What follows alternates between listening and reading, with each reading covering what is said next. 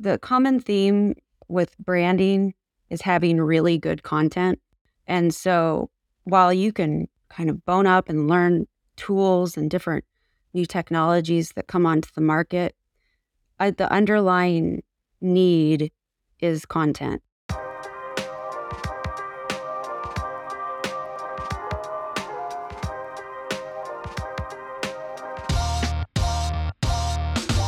Welcome to the Construction Disruption Podcast, where we uncover the future of building and remodeling. I'm Ryan Bell of Isaiah Industries, manufacturer of specialty metal roofing and other building materials. And today, my co-host is Todd Miller. Todd, how are you doing today? Doing great. I'm enjoying being in this seat today. Let you be in the hot seat. Yeah, so Todd is typically the host, and we have switched roles for this episode. So Todd, that means you are the one that gets to share perhaps a dad joke or limerick that you might have. Hey, I just may have a couple of jokes. Don't have any limericks for you today. Sorry about that, Ryan. But okay, so I heard the other day that a pirate went to his doctor and he told the doctor, he said, I don't know what to do. I've got moles on my back. And the doctor says, okay, well, let me look at them. And the doctor looks at his back and says, oh, don't worry about them. They're benign. And the pirate said, you better check again. I think there be 10. Okay. And my other horrible groaner of the day. See, poor Bigfoot. Sometimes Bigfoot gets confused with Sasquatch. Happens a lot. Yeti never complains. Yeti never complains. There we go. Okay. Nice.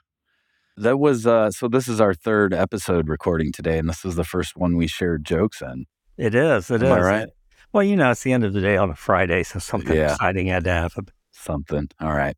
Well, before we dive in, I do want to mention that a little game we like to play here on Construction Disruption is challenge words, and we have all given each other a challenge word to try to work into the conversation somehow. So for our listeners to just kind of keep an ear out and try to listen to a word that maybe doesn't sound quite natural, and then we will reveal those to you at the end. So today's guest is Claire Sakaoka. Claire, I hope I'm pronouncing that correct. She is the owner and chief strategist of Engage 5W, a digital marketing, brand strategy, and copywriting agency in Springfield, Missouri. With over 20 years of experience in PR, marketing, and digital media management, Claire is an expert at facilitating and creating mission-focused initiatives that strengthen entire organizations. She is a thought leader in the areas of website, marketing strategy and development, social media, and online communication and branding. Claire, thank you so much for joining us today on Construction Disruption. Thank you. It's really good to be here. Well, we are excited to have you. So your career has taken you through some big roles where you've led companies through some rebranding initiatives, and being a branding fanatic myself, I'm pretty excited about our conversation today. I think that most people usually associate the term branding with a logo, but really, it's really so much more than that. Can you give us and our listeners kind of a brief overview of what your definition of branding is? Sure. And it's not just my definition, so I can't lay claim to that. Yeah. But you're absolutely right. A lot of people do, when they start out thinking that they're going to create a brand, the very first thing you think of is, oh, well, of course, I need a logo, right? But when I think about it, and I didn't think about this actually being related to construction, but when you go to remodel a room in your house, how often does it end up that you end up remodeling the entire house by the time you're done with it? Well, in this case, one room represents your logo, but you're really just building your house as far as the brand is concerned. So your brand, it's an all-encompassing label that applies to how others view you, how you feel, or not how you feel. Well, yeah, it could be you, but how others feel about your company. So it's not just how you appear, but it's also indicates how people feel about the company and how the public sees you in the public domain, whether it be digital, word of mouth, all of those things create your brand. And so with everyone in every company has a brand. And the question really is, what is it? It's not just a logo.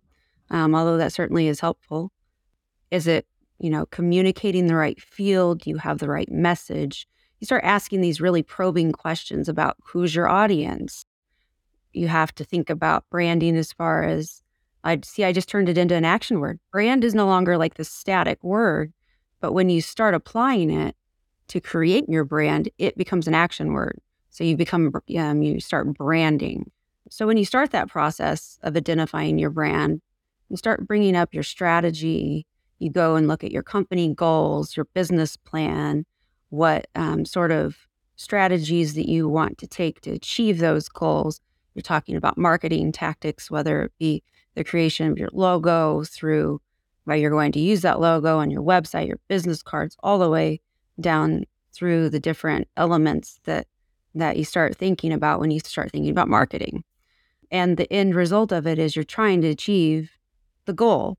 The goal of maybe it's you're trying to sell more tangerines, or maybe you're trying to increase the sales through your website. Maybe that's your high conversion tactic there. But yeah, often people start with a logo, which then leads hopefully to a website, which is absolutely one of the best places to start building your branding foundation. You really can't brand and market yourself without a website. Not this day and time. In the world we live in today, your social and digital proof is really everything. Amen. Couldn't agree more with that. We've been over the last month or two kind of going through some internal discussions on writing taglines and slogans for our company. And I read something the other day that, said if basically if you wait long enough, your customers will write your tagline for you. And I think that speaks a lot about branding and really how much your customers have to do with your branding, not just what you do with it or intend to do with it. It's very true. Yeah, absolutely. Yeah. And you can often get stuck in the weeds with your captions. Yeah. Oh, absolutely. Would you say, and I don't know that there's a great answer to this or a right or wrong answer, but would you say marketing falls under branding or vice versa? I would say that marketing is part of branding. Branding is, well, you can have a brand. You don't have to market it because everyone has a brand. But in order to build your brand, you do have to market it. So yes, I would say that marketing falls under the guise of branding.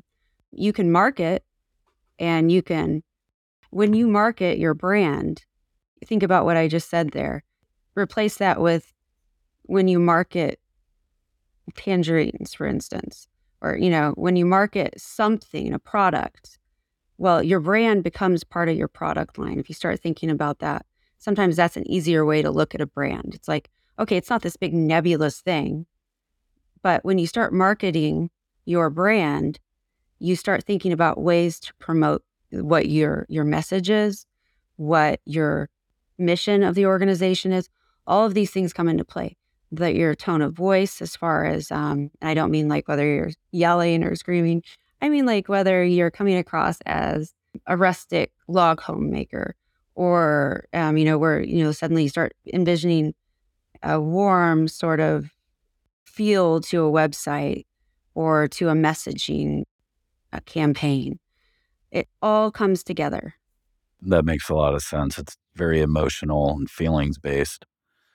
Is there a certain vertical inside the realm of branding that you found yourself really being drawn to, or is it more of, this kind of 30,000 foot view of branding that you're passionate about?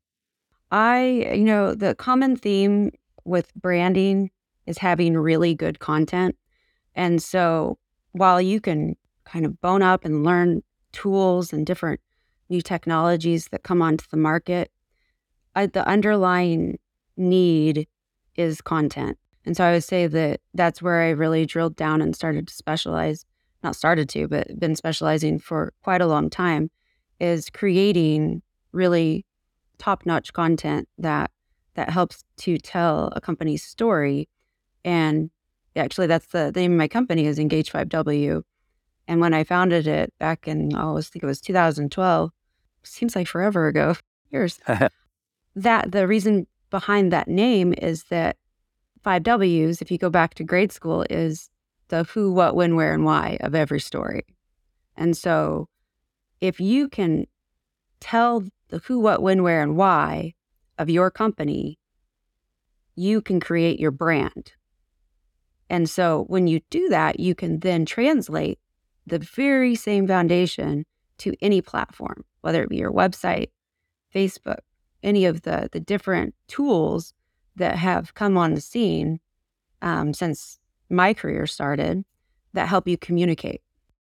So content creation, I think, is really so important, but also very hard. And I have some questions planned out that I'll ask later, but I don't think people realize how much goes into creating good content because the internet is filling up with so much information and so much stuff. Do you have a process or anything that you follow for content creation, for good content creation, or is it more just kind of brainstorming what you think would work well? I do. I actually have over the years created, it's not a bulletproof process, but it's definitely a good guide and it helps facilitate good conversation. I have a number of different sort of branding questionnaires that I lead clients through that it's, it's a very participatory process because when you're trying to tell the story of another company or trying to help them figure out what it is that they do best, it becomes very much focus group style, sort of just conversation based, but it does have a structure.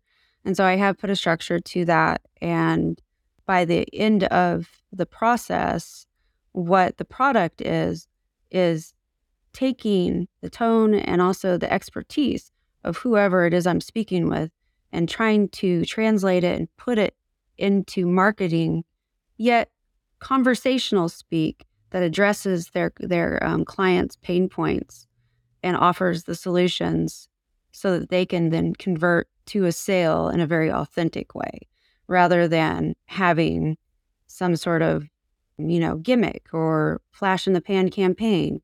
You're really getting down to what makes that company tick and how it is they want to do business. So, a large majority of our audience is obviously in the home improvement or construction industry. What value does proper branding and communication offer to a small business owner or leader that's in this industry? It really lays the foundation for all of their communication efforts going forward. So if they can create a solid brand for themselves and tell their story very succinctly and authentically. And when I say tell their story, I don't mean you have to have some big tale about how your business came into being. I only mean you have to be able to talk about what you do with a little passion. And it doesn't have to have some sort of key selling point because like you said, you're in a very service-based industry. And while your customer might be consumer facing, but they might also be B2B. So it's just really being able to show that you are the expert in whatever area it is. And by going in and really laying that foundation, you're setting yourself up for success because anytime you create a marketing campaign, where do you try to drive traffic to? You might have a really great landing page that your advertising agency created, but when they click that convert button, where does it take them? And is that the point that your lead disappears? And if it is, that's when you know you have not created a brand at the very foundational level, which is your website. You can have the best ad agency in the world, but if your website doesn't convert with the copy that's existing there and the design, which, design does play a big part too, then that's the missing link. So copywriting is obviously, a big part of the communication process and part of what you do. I would kind of venture to guess that it's not something most construction professionals think about very much. What would your advice be in regards to copywriting and construction? How important is it? And do you have any tips for hiring a copywriter or what to look for someone in this industry that wants to focus on that? I do. Okay, so in regards to copywriting, I'm not a construction expert. So I'm going to try to throw a little bit of a comparison out there. And if it doesn't work out, just kind of bear with me on it and kind of, I'll ask forgiveness later. But, when you think about building a house, the first thing you prepare is the construction site, and you prepare to pour the foundation. So I'm thinking copywriting, now bear with me again, is part of your website's foundation. So, I mean, it absolutely, if you were to translate that over to a house's foundation, the copywriting is the water that goes into the cement mix. It might even be the accelerator. I know I've told my husband, he used to do concrete.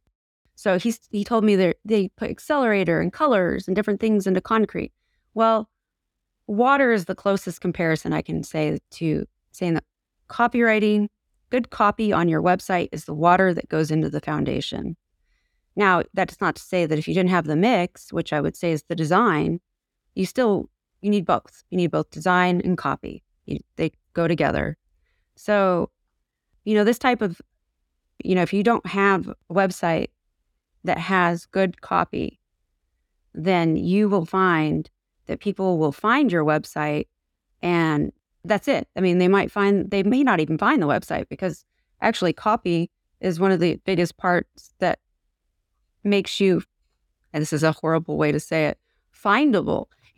On Google, if you don't have copy, Google doesn't see you. They don't see pictures. The way that they are ranking you for any sort of keyword usage is through your copy. And so you could have a beautiful website that only has pictures, and it's not going to do you any good at all. So you do need good copy. I would say tips for hiring a good copywriter. So while it's useful if somebody does have a little bit of a construction background, you don't actually want them to have too much experience in that area, because you're the expert as the construction person, or, that is your expertise area. So why do you need to go find somebody that has that? You don't. You just need to find somebody that knows how to write, number one, right? But not just any sort of writing. It's best to look for somebody that has expertise in branding, or in looking at things from a marketing perspective. You want to look for somebody that has a good ear for capturing what makes your company different, someone that can listen to and create your company's story while drawing on your expertise, and with the goal of communicating your services and telling your key selling points. You want to look for somebody who has a process in place. Like with any construction process, you want a clearly defined timeline, and you want to have your expectations outlined, because writing, it can be one of those processes that can go on and on and on. So you want to know exactly when your copy is coming back to you. And then on the flip side of that, as a good client, you want to get that copy back to the writer as soon as possible so that you can get your website designed. So just know that when you go into a copywriting process, there will be a little bit of work on your end of it, as far as getting things moving and keeping them moving and approving that draft. I would say third or fourth, I'm not even sure which one I'm on now, don't hire the cheapest. And I know this is one of those things where you are having probably a hard time thinking, well, I'm trying to figure out why I'm even hiring a writer to begin with. But if you look at it from the perspective of, you can spend, $200 over here hiring the cheapest writer around, which typically, I'm just going to be completely blunt, is outsourced to non-English speaking individuals who are doing the very best they can trying to master the English language, but they're also working for a cent on the word. So you kind of get what you pay for. As you look at this, which they deliver to you, it's what I call word soup. You look at it and you think, I feel like I should like this, but all the sentences are complete. There's no grammatical error, but for some reason, I can't figure out what the heck they're saying. So, when you see something like that, you've just been served up a big bowl of word soup, and it's just a waste of time. And Google will see right through that too. That's the interesting thing about Google, is that it's really smart. It will find and look for discrepancies and know if it makes sense amazingly enough or not. And so, I would say don't hire the cheapest, shop around. And then most importantly, ask for samples. Any good copywriter, unless they're just getting started, which, that's not a bad avenue to go with if you trust the person or if you've heard good things about them, or, if you just want to take a chance on that. But they should be thrilled to send you examples of their work. So a good copywriter will keep SEO or have SEO in mind when they're writing anything for you. Absolutely. Yes. And you could even make that part of your contract with the copywriter, is that you do a keyword analysis before you get started, so that you are feeling very confident that whatever copy that they work with or create for you will contain those keywords. So you mentioned that, part of the process will be, you'll have the copy sent back to you and you have to approve it.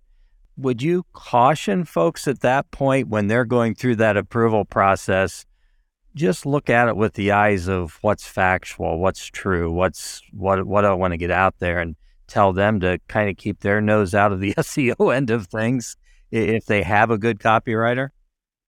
It really is a partnership. And I've had clients on both ends of the spectrum that they want to have, control over every word, versus the client who looks at it and I wish they would be a little more engaged.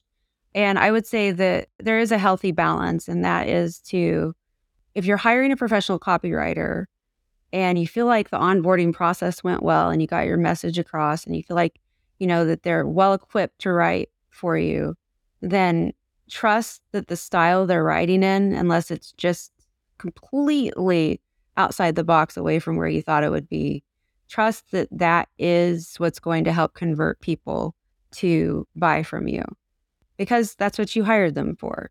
And so you're really maybe muddying the process up a bit if you try to wrest the control back over.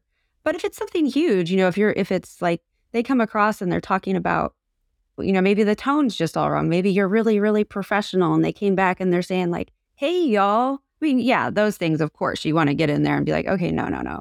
But those are the things that should have been caught in the onboarding process with your copywriter. They should know that that's not the way that you want it written.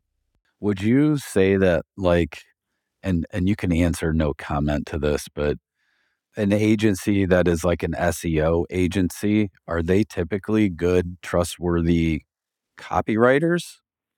Is that kind of like an SEO expert in copywriting? Would you consider that interchangeable? Depends. Yeah, That's a really good question. So it really depends. It depends on, well, the company, of course.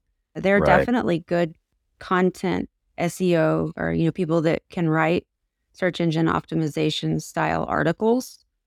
However, if it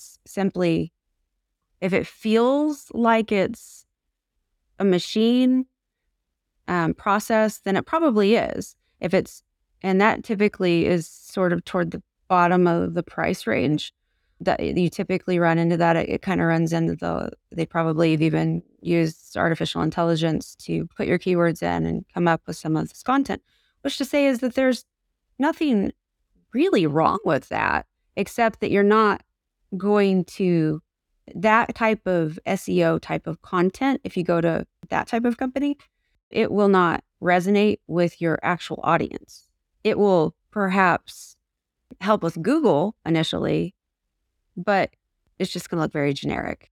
So I would say that there are some SEO companies that I even written for some of them, that white label, that do it right. They hire out to a professional copywriter and say, these are the keywords, these are the keyword long terms that we need, but they're not forcing me to put it in there if it absolutely doesn't fit. That makes sense. Good answer. Kind of segueing into social media here. Just want to pick your brain a little bit on it. Social media is something that's always been hard for me personally to try to figure out when it comes to our industry.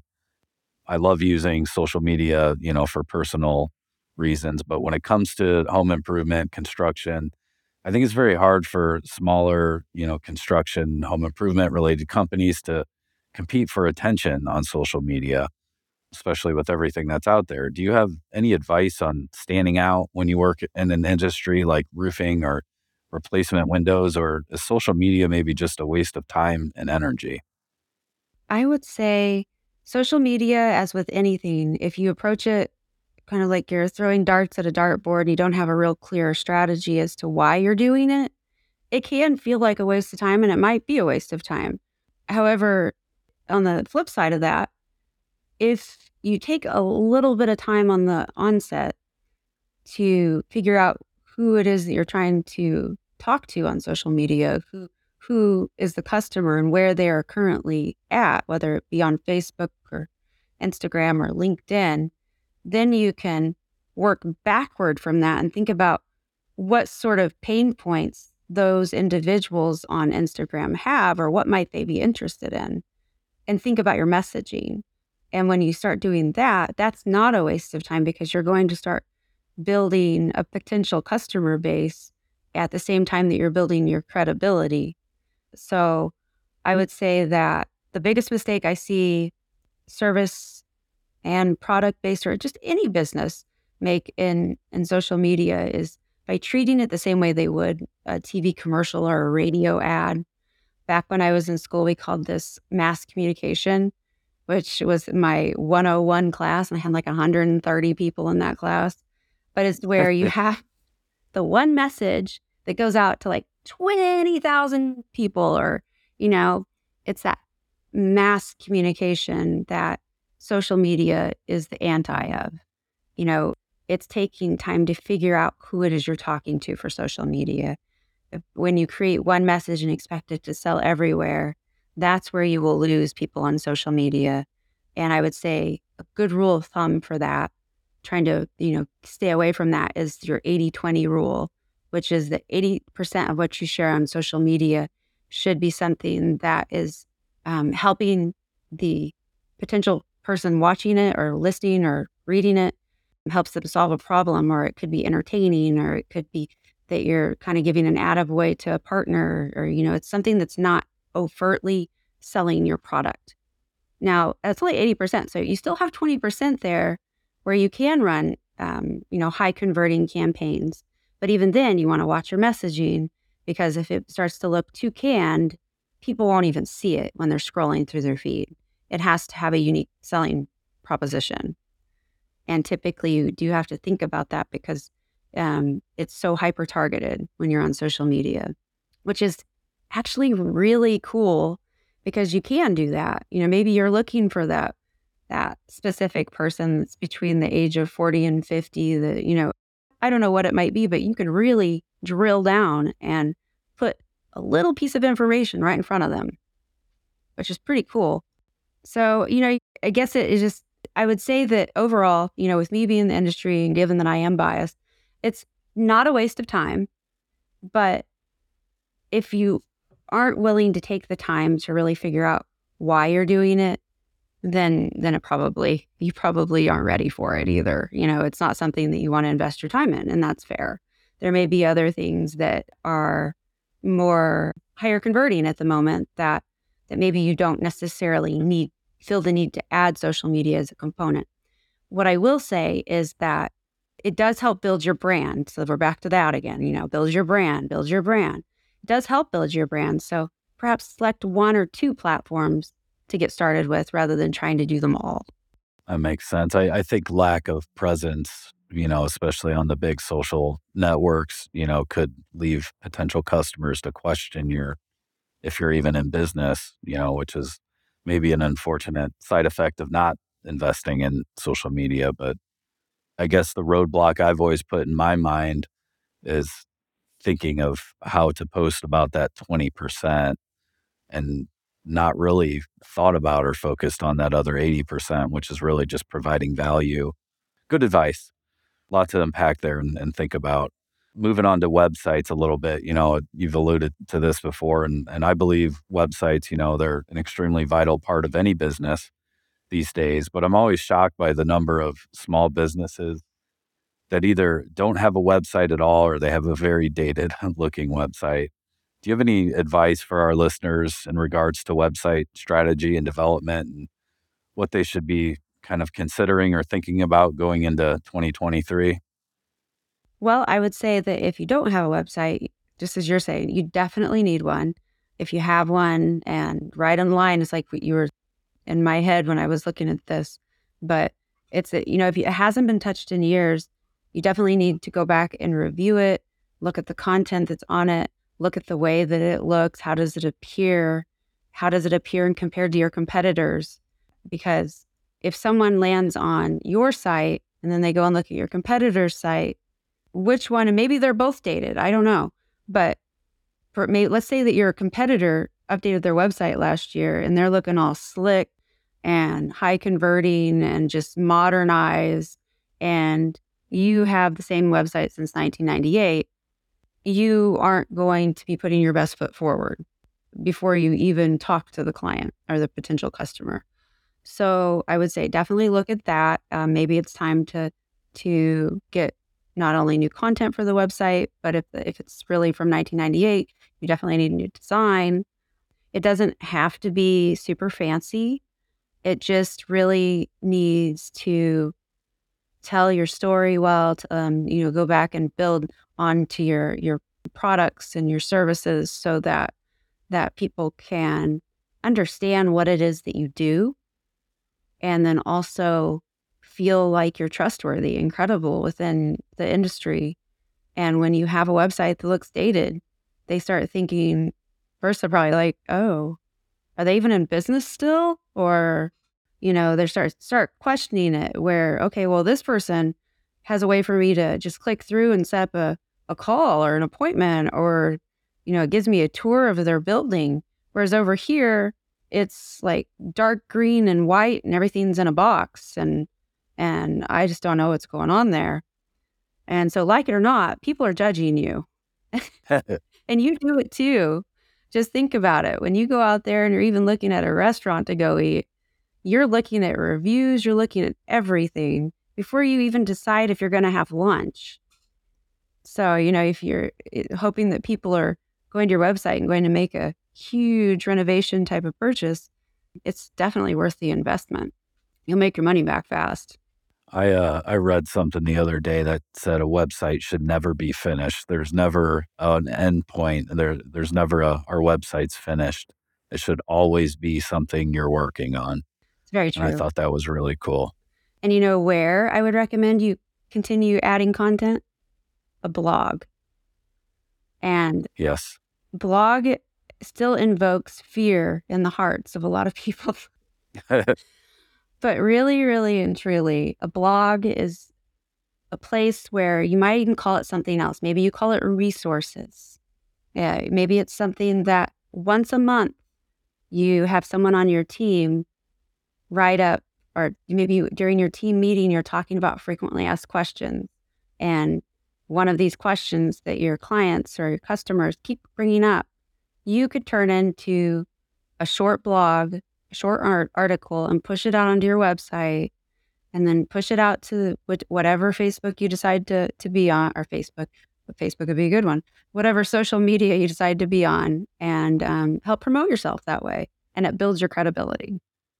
It's really serendipitous that you're our guest here today. I think I've been thinking a lot about websites recently. I want to kind of run something by you. And we don't often here on the show talk about our business and exactly what we do, but I want to run this by you. So we manufacture metal roofing that doesn't necessarily look like metal roofing. Our products are fairly high end, but we manufacture products that are indeed metal, but maybe they look like high-end wood shakes or slate or even shingles or tile or something. So I often think about, the homeowner out there, and it used to be they didn't know much about metal roofing, and we think they usually came to our industry's websites just by searching for roofing. But I do think today they are searching for metal roofing. But I often think that in their mind, a metal roof is what they think of on a barn or a commercial. It's that vertical seam. So they come to a website that pulls up in their Google results from searching for metal roofing, and the immediate visuals are our product. I often think they just bounce right out of there because this isn't metal roofing.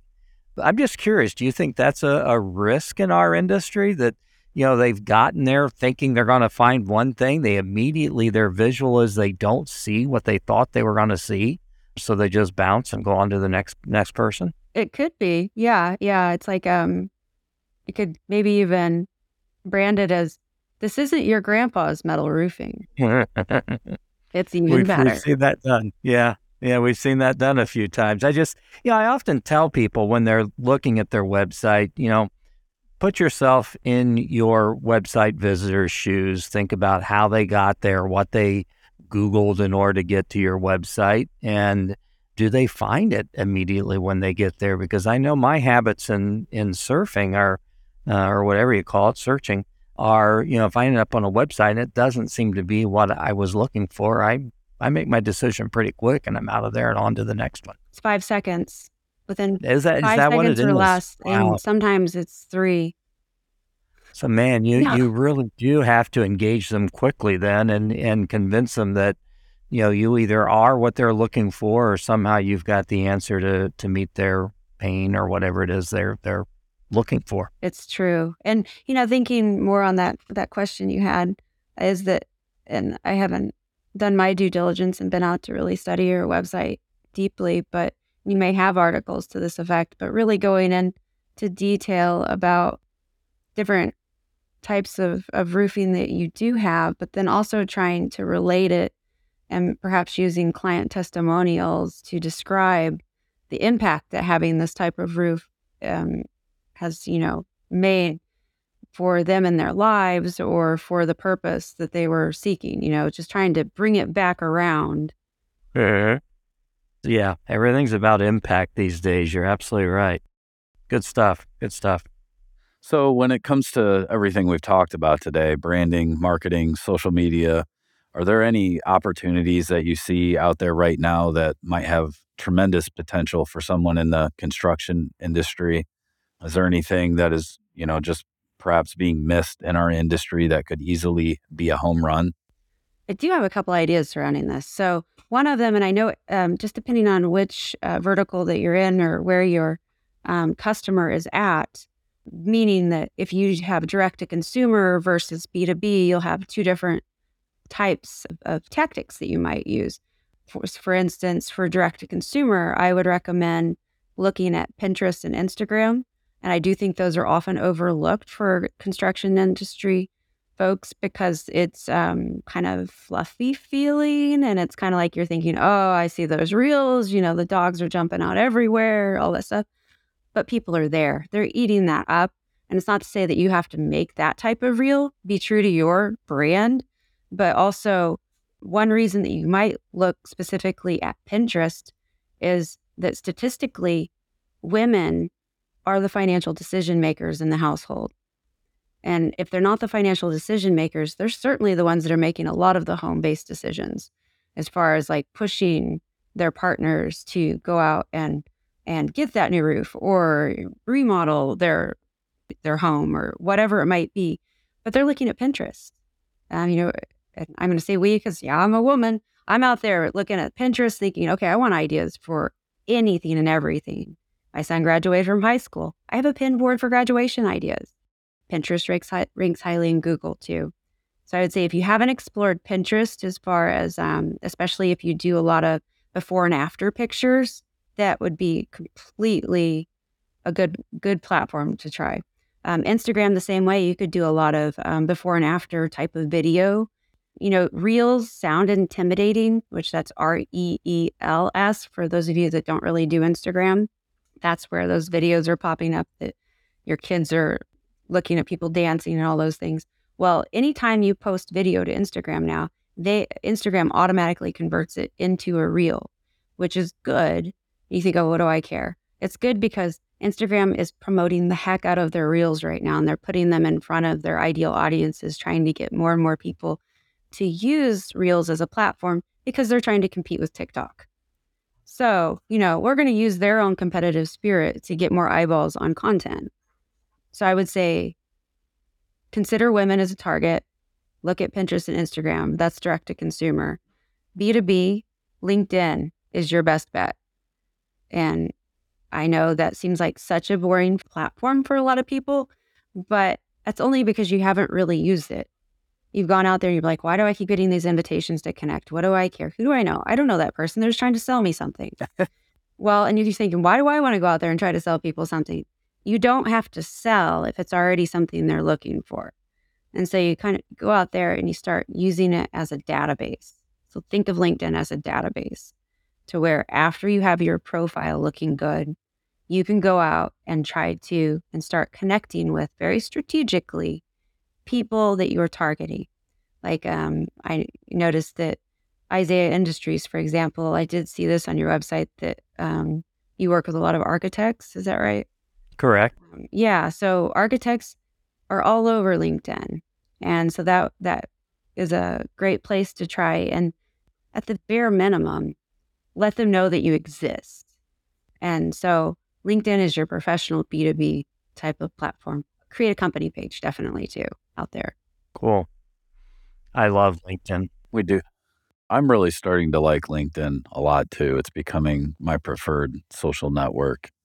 Pinterest, we do have a dealer that has been very successful, and I haven't talked to him for a while, but for a while there, he was very successful with Pinterest. And I don't use it much, but man, that place is like a hole. Like I think Pinterest is a bigger hole, even for me as a guy, than Facebook or Twitter or Instagram, anything else. You can get sucked in so easily to Pinterest, at least for me. But I think so too. Yeah, I like Pinterest a yeah, lot because it cuts out the fluff.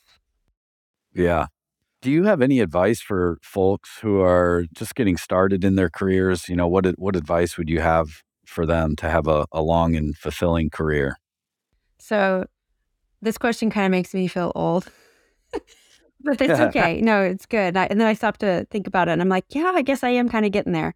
So when I think about this, I would say continue learning and upskilling. Be ready. And this is something I've had to do throughout my career is pivot. Be ready to pivot your business to where your customers are. And that sounds pretty vague and it sounds kind of like a fortune cookie, but it's really not. If you think about it, it's very simple. If you find something that's working, mine it. Don't think, oh, well, I've never done that before. I'm not sure if I can do it. Go out and figure out how to do it and mine that until it is empty. Because by the time it's empty, something else will have come up. And you'll be able to say, okay, I can pivot over here and my business, well, sure, I can do that too. Why not? So one of the examples that comes up for the construction industry, and it would be interesting to hear your thoughts on this too, but the green initiative, trying to figure out how to incorporate green business into, and I'm not probably saying that exactly right, but there's money coming down from the very top if you can get in on it, from what I understand. But be looking at ways to incorporate that into your current business model as a potential kind of investment opportunity, because there may be potential for a different type of customer coming to you for that very specific service. So don't be afraid to invest and pivot and invest in yourself and your business. Good stuff. Well, thanks so much for your time today, Claire. We're wrapping up the business end of things here, and this has been a real pleasure and privilege to hear your thoughts on all this.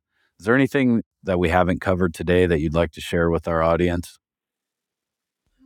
Gosh, I really appreciate you guys having me here today. And as I think about maybe kind of final words to leave you with, or one thought to leave behind to emphasize some of the things that we've talked about, I would say that if people only know what they know about you because they've heard about you word of mouth through customer referrals, or they've seen an ad on TV or radio, or maybe something online, they've Googled and found your website.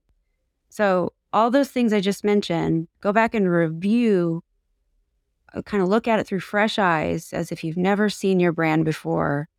Do you like what you see? Are those channels actually working for you still? And if they aren't, you might need to look at refreshing your brand a little bit and looking at new messaging. That sounds great, but not like not very easy to do. No, it's not. And you take it in steps. That's true too. And there's really not a deadline to that. So I would say if there's one step to start with, I would say look at your website. Yeah. Good stuff. Well, thank you for sharing that. So before we close out, I have to ask if you would like to participate in our rapid fire questions. These are 7 questions that kind of range from serious to silly. And your only commitment is to provide a short answer to each one. Our audience needs to understand that if Claire agrees to this, she has no idea what we're about to ask her. So Claire, are you up for the challenge of our rapid fire questions? I am ready. Awesome. I don't think we've ever had anybody say no. Have we, Todd? No, we have people hesitant. Hesitant, yeah. You will be the 70th episode, Claire, that has said yes to rapid fire. Awesome. Todd, do you want to, we usually alternate. Todd, do you want to kick things off? I would love to. So, Claire, question number 1. This is an easy one. Do you prefer hot or cold weather? Hot. Yeah, I'm right there with you. I'm a cold weather guy. I could live in Alaska. What fast food restaurant has the best French fries? Culver's. Ooh, That's good interesting. answer. They got the little crinkle fries, don't It they? does, yeah. Yeah, right. I haven't had those in a while. Now you got me thinking for the weekend. Or Brahms. Brahms is a close second there too.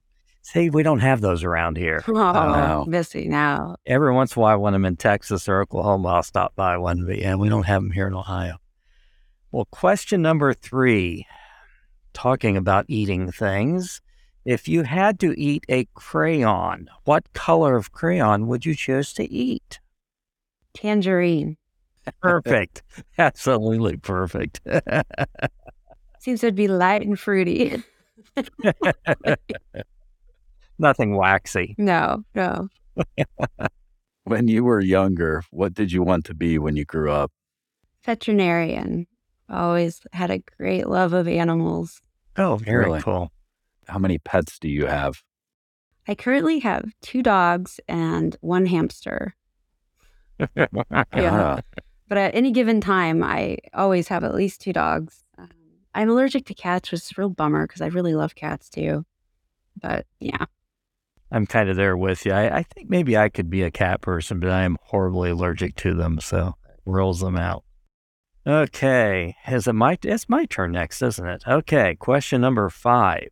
If you could learn one new skill, just instantly learn one new skill, what would it be? Drywalling. Wow. Seriously. That is Really? an unusual one. Yeah. can we ask why? Well, because when we purchased our home, my husband does a lot of fix and flip home stuff. And so Okay. my daughter didn't actually have a room, and it was the most amazing thing. We had a loft area that he put drywall and built a wall for her, which is the funniest thing. Yeah, he built a wall for you, dear. But that would be a very useful skill to have. 'Cause I can build words, but I can't build walls. Yeah, that's true. Have you seen any of the videos going around where these guys carry in the huge sheets by themselves and like throw it up and hold it up by themselves and start it? No. No. Oh, there's some pretty incredible drywall accounts. I think they're from they're from guys that do drywall and they're just so good at it and they have some pretty successful social media accounts. Well, see, there you go. You guys could, yeah. Any Yeah. drywallers out there, that's the way to go. Right. Because as soon as I do a search, I'm going to be served up with a bunch of drywall video. Something you would never That's think right. would entertain you on social media, Might be right? trying it out. Okay, so the next question has a little bit of a branding theme to it. Are you familiar with the new Kia logo? Oh, gosh. Now I want to Google it. I am not sure that I am. Should I Google it real quick? Okay. You can, yeah, if you want. So it's made a lot of headlines and kind of gone around that I think it's like 30-some thousand searches a month now for KN car. Oh, it does look like that. Oh, my goodness. My question was, do you love or hate the new Kia logo? Not a fan. Although No? I don't know that I really like their old logo either. But this one doesn't. It violates rule number 1. easy identification. Legit. And you have to keep it simple. That's what a lot of people have been saying. So people look at it and see KN and they see cars, and so then they go Google, what's this KN car about? Is that right? Yes, correct. Wow. Interesting. I had not heard that. And people are very dyslexic too, because that N is not even the right direction. Well, that's Good point. I didn't even think about that. That is interesting, though, because, I mean, I've seen the logo, and I was not necessarily a fan either, because I thought this is just, it's not clear. It's hard to understand. So that's interesting. Well, we'll see. Yeah, it could be that they're trying to make it look a little classier or something, maybe. I don't know. Yeah, I think it looks a little more premium. I wasn't a fan of their previous logo, and I have a Kia Stinger. And so when they came out, I waited until the new logo, because I knew it was coming out, was on the cars before I got the Stinger, just because I liked it more. And I like the Kia cars. In fact, I used to have a Kia Spectra, but I can see why you'd want to do that, because here's a branding problem for them, is that people who have Kias aren't really even super proud that they have Kias. So like they want an emblem that maybe the people don't. Maybe that's the brilliance behind their new marketing, is that people no longer know that it's really a Kia. And honestly, that was certainly kind of true in my case. Yeah, I could see that. Yeah, that reminds me of a story from 20-some years ago, but Oldsmobile came out, which doesn't even exist anymore, but they came out with a model called the Intrigue. And, they had a lot of play on words, the Intrigue and that type of stuff, as they introduced the car. But the first model year did not have any Oldsmobile branding on it. Didn't say Oldsmobile on it, didn't have the Oldsmobile logo, didn't have anything on it. And, I had recognized that because we owned one. And I had thought, they did this on purpose, just with the idea of Intrigue. Later saw an interview with an Oldsmobile guy, and he said, no, we completely missed it. We completely forgot to put the Oldsmobile logo on it. Oh, gosh. So that's an expensive mistake. So the second year it was out, it had the Oldsmobile logo on it. Oh, wow. First year, they're like, yeah, we completely forgot it. Last question. What would you like to be remembered for? Ooh, that's a tough one. You guys ended with a really tough one. I'd like to be remembered, and this is going to sound super hokey, and maybe I should go funny with this, but just as a good person. I don't want people to think back on me and think like, God, that Claire, she was a real terrible person. Like, no. I just want to be like a good, just be known as someone that was who she said she was. And it doesn't have to be anything complicated. I like that a lot. We should all aspire to that, that's for sure. And I would say you're well on your path there. Thank you. I appreciate that. Well, thank you so much. This has been great. We need to recap our challenge words before we close out here. I think everybody got them in and was successful, correct? Todd, your word was? My word was serendipitous. Thank you very much, Claire. That was a fun one. Todd uses that word all the time. All the Don't time. let me fool you. Probably all weekend I'll find 20 ways to use it. Suddenly you'll have it pop into your head. Serendipitously, that will happen. Yeah. And Claire, your word was? Tangerine. Man, you get bonus points. You must have used it like a half dozen times. You're asking a word person to use a word. We should have given you a harder word. And my word was limerick. So we were all successful in getting those in. Well, Claire, this has been a pleasure. Again, thank you for spending time with us today. For anybody that wants to get in touch with you, how can they most easily do that? Shoot me an email at claire@engage5w.com, or just head on over to my website. You can find me there too, or any other social media platforms, you'll probably find me. LinkedIn is a great place to connect with me as well. So I give you any number of ways, but just the keywords to look for would be Engage5W, and that's with the number 5. And then my first and last name, which my last name is Sakaoka. So if you start typing in Claire and then you start typing in SAK, I'm not that famous, so you'll probably have to keep typing AOKA. But I'll be there. Wonderful. Wonderful. All right. We will make sure to leave links in the show notes as well. Okay, that'd be great. So one quick question. I imagine Engage 5W works with clients all over the place. Is that correct? Yes, that's correct. Okay. Just wanted to make that clear. So everyone is free to contact you and Thank you. see how I you can help appreciate them that. out. Listen good. Yeah, be good to have a few good conversations and at least see, needs assessment is a big deal, and maybe you don't know what you don't know. Awesome. Well, thanks so much for tuning in to this episode of Construction Disruption with Claire Sakaoka of Engage 5W. Please watch for future episodes of our podcast. We have more great guests on tap, and don't forget to leave a review on Apple Podcast or YouTube. Until then, change the world for someone, make them smile, and encourage them. 2 powerful things we can do to change the world. God bless. Take care. This is Isaiah Industries signing off. Until the next episode of Construction Disruption.